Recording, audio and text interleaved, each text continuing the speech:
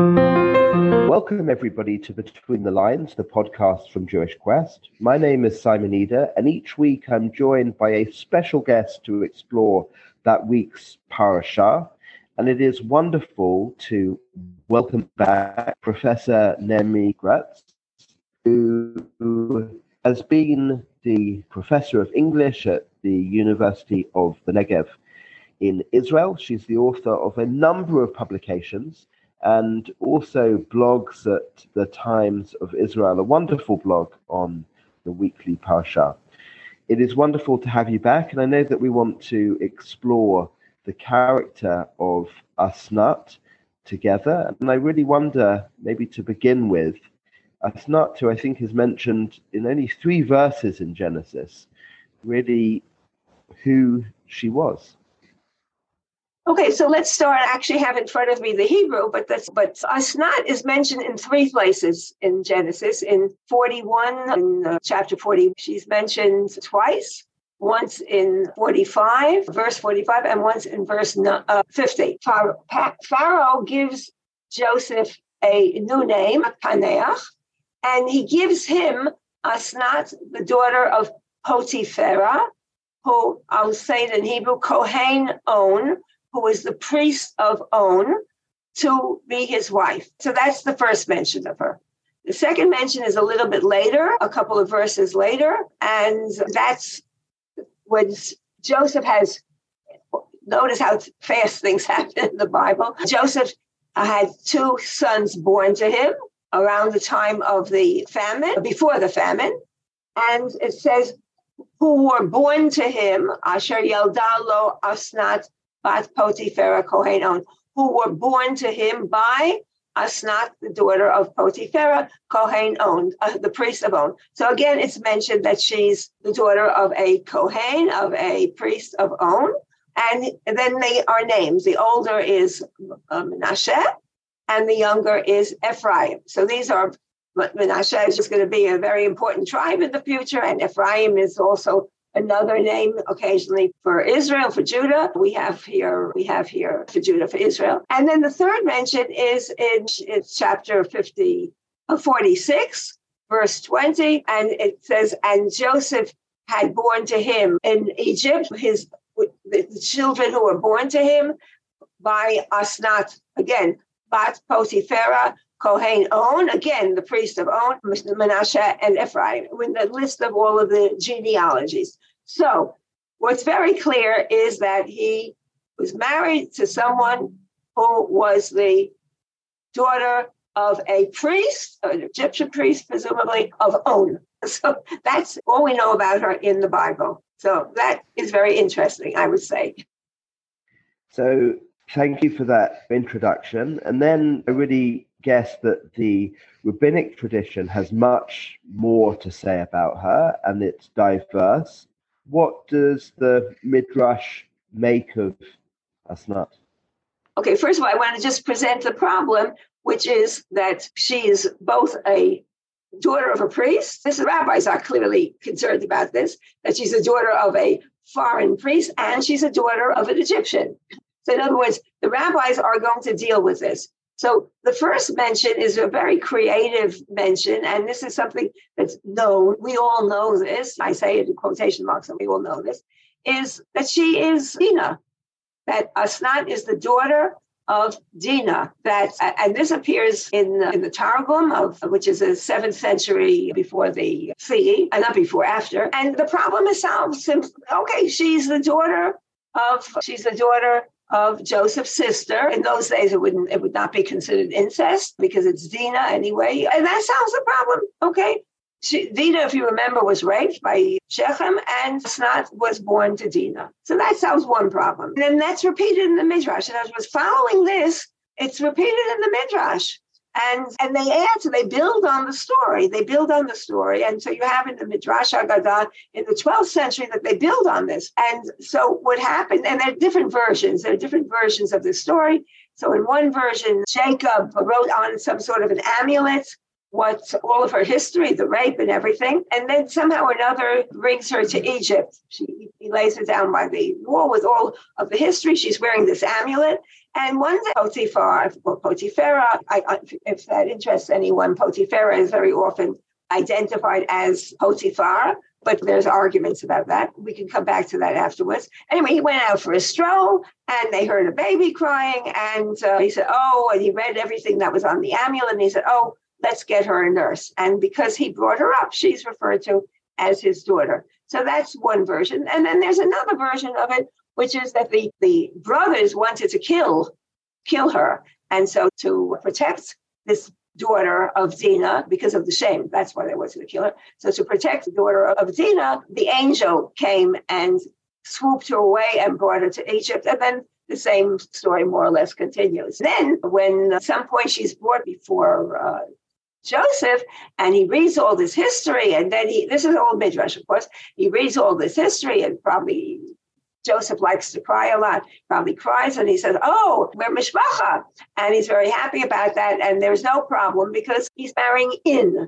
And no problem that he's marrying someone who is. So basically what I always say when I describe this, the rabbis kill two birds with one stone. She's not the daughter of a priest, and she may be an adopted daughter of a priest, but she's not a biological daughter of a priest.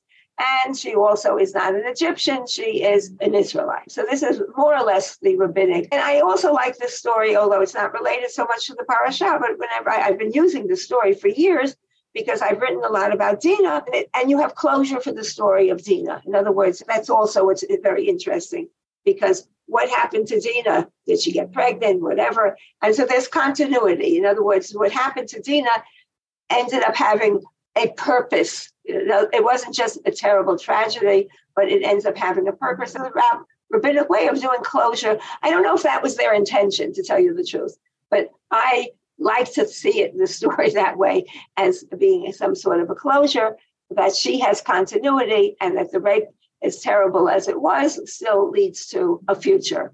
But there's another problem, because you have Ephraim and Manasseh, these very important tribes later on, are basically the grandchildren of the rapist. So I'm not so sure what we're solving. It's interesting and perhaps not surprising that the rabbinic tradition obviously wants to bring Asat back within. But perhaps more interesting is the fact that she's really not from within. I wonder what you make in the commentary on the commentary. No, by the way, what's interesting, I mentioned Potiphar and Potipharah. So Rashi actually says that Potiphar and Potipharah are the same, and he has this very involved explanation of it, basing on the word para, and that he became actually a youth, which is very interesting. And it's interesting in connection perhaps with the story about the other woman in Joseph's life, which is the woman who attempted to rape Joseph. So that's very interesting in itself. And if somebody wants to read about that, was my blog last week, and they could read that in my blog. So this is an interesting point, I think. But by the way, Rashbam, who is Rashi's grandson and who likes to go with the pshat, makes it very clear that Potipharah and Potiphar are not one and the same. He makes it very clear that according to the pshat, there's no way this could be. So this is interesting in itself. So Rashbam does a very interesting thing. He brings, and it's a little bit complicated, but Rashbam brings another pasuk, another verse to show that just like David's sons were referred to as Kohanim, and of course they were not Kohanim, they were like princes and rulers, but they were not Kohanim.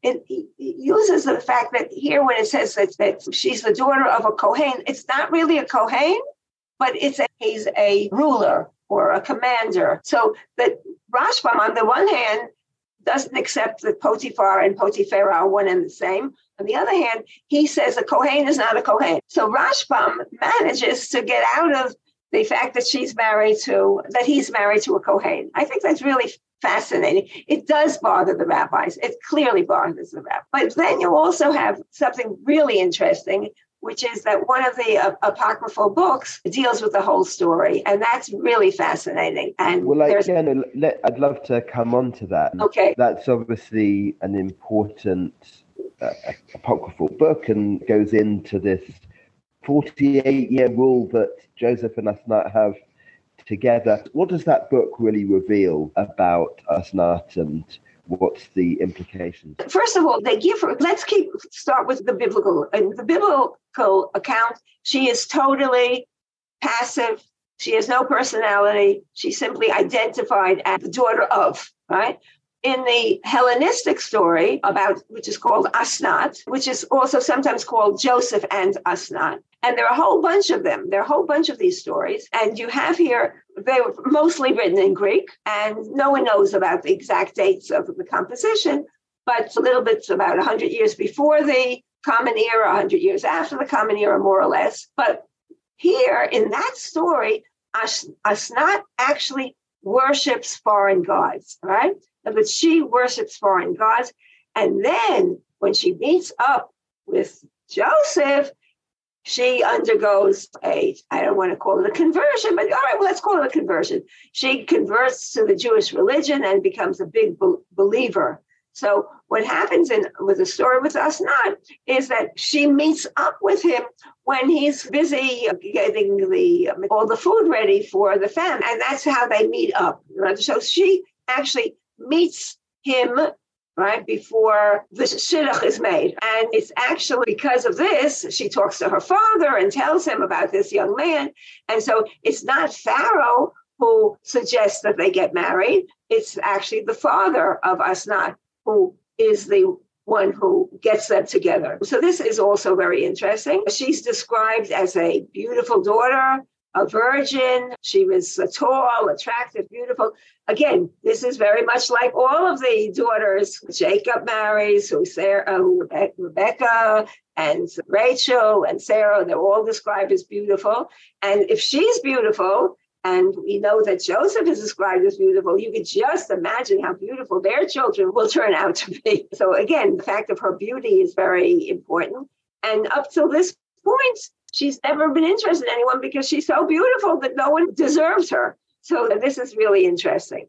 And then her father, and here he's described as a priest in On here is described as a place in Egypt, which is called Heliopolis.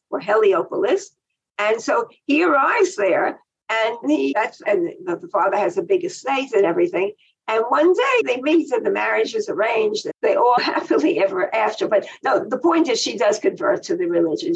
At first she doesn't want him, but then at a certain point she decides to. Remember, this is like a novella, so there's lots of stories and things change around. And so you end up having here, on the one hand, she looks down on him because he's a shepherd's son. On the other hand, he's so beautiful. And so she changes and she has a speech, how wonderful he is and how I have spoken against him in the past. And now when she reverses, I'm quoting here from a passage from Asnat chapter 6. She says, "Oh, Lord, the God of Joseph, be gracious to me, because on my part have spoken slanderous words against him in ignorance. And now let my father give me to Joseph as a servant and slave, and I will serve him forever." So you have here this language which is very flowery and full of all sorts of, just like any novel, back and forth. And then she eventually converts. And there's a lot of problems because he's thrown into jail. The whole story is an interweaving of this, what is known about Joseph with all of this fabricated story about Asnat. What the purpose of the story is, the purpose to, she remains the daughter of a priest. But here the switch is that she converts. And so if she converts, and so you have rabbinic sources where she is like one of the converts, right? There is a rabbinic source where, let me see if I could find it here. I'm looking right now at my Bar Ilan commentary to see where I can, but I know that there's a whole list here. Besides the regular ones that we know about, like Ruth and Rachel, there are even more in the list. I can't find it right now. No problem. I wonder maybe just finally, going back to the wider Joseph story, your take on I suppose really the wonderful story that it is, and the absence of God in the story, and how you see that it fits within the book of Genesis. When you say the absence of God in the story, that's not exactly true, because all along, but you mean by the absence of God? In other words, why didn't he save Joseph when you're saying the absence of God? The name of God doesn't appear. However, throughout the story, it says that Joseph is succeeding. He's constantly succeeding, and he's succeeding because God is with him. In other words, God may not be in the story, but it's constantly that he's succeeding there. And also you have, which I'm planning to write about that and have written about it. You have it later on he says this amazing thing to his brothers. No, I forgive you. Why? Because it was God's intention to bring me here and save everyone. So in other words, God may not be there, but in Joseph's mind, God is with him all along, and God is there to prevent him from, even in the Midrash also says it very nicely, how come he didn't accept Potiphar's wife's running after him? How come he wasn't tempted by her? And there's this amazing Midrash, which is that he remembers the God of his father. In other words, that the God of his father doesn't want him to behave in this way and interferes with his flirting with Potiphar's wife. So God is there. In other words, he is there, but not actively. And I would almost say, if Joseph is so convinced that God is with him, is that what made him survive all of this terrible trauma that he undergoes? Because he succeeds. He saves everything. It's like this adventure story. He's thrown in a pit. He's taken to eat, but the pit itself has no water in it, so he doesn't drown. And then miraculously, before the brothers can kill him, he's sold to the Midianites, sell him to the Ishmaelites. We have all of these things happening. It's almost as if there's what we call a deus ex machina, which is in the background. It may not be our God as we think of it, but it's an angelic presence who's constantly saving. Every time he gets into trouble, he somehow or another gets out of it. He's thrown into the pit, so he reads the dreams. And it was the wine, is it the wine one or the ophir? I forget which one. But anyway, the king's servant forgets about him, but then suddenly when Pharaoh has a dream, he remembers it. In other words, this constant saving situation. And in the end of his life, he said, don't worry, brothers. Everything's fine because God was with me all these years and he brought me to save the people and to save you all.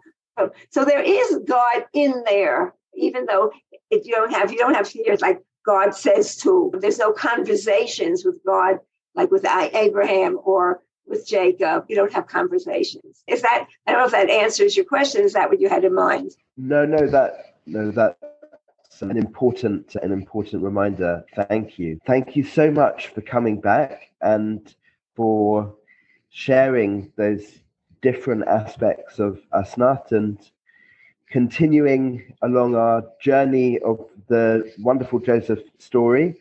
And we do look forward very much to your coming back again. Yeah, thank you. If you enjoyed this podcast, then do download where you get your podcast from, on Stitcher, on a variety of places. And of course, do check out our content that we have on our mothership, jewishquest.org. And we very much look forward to meeting again next week.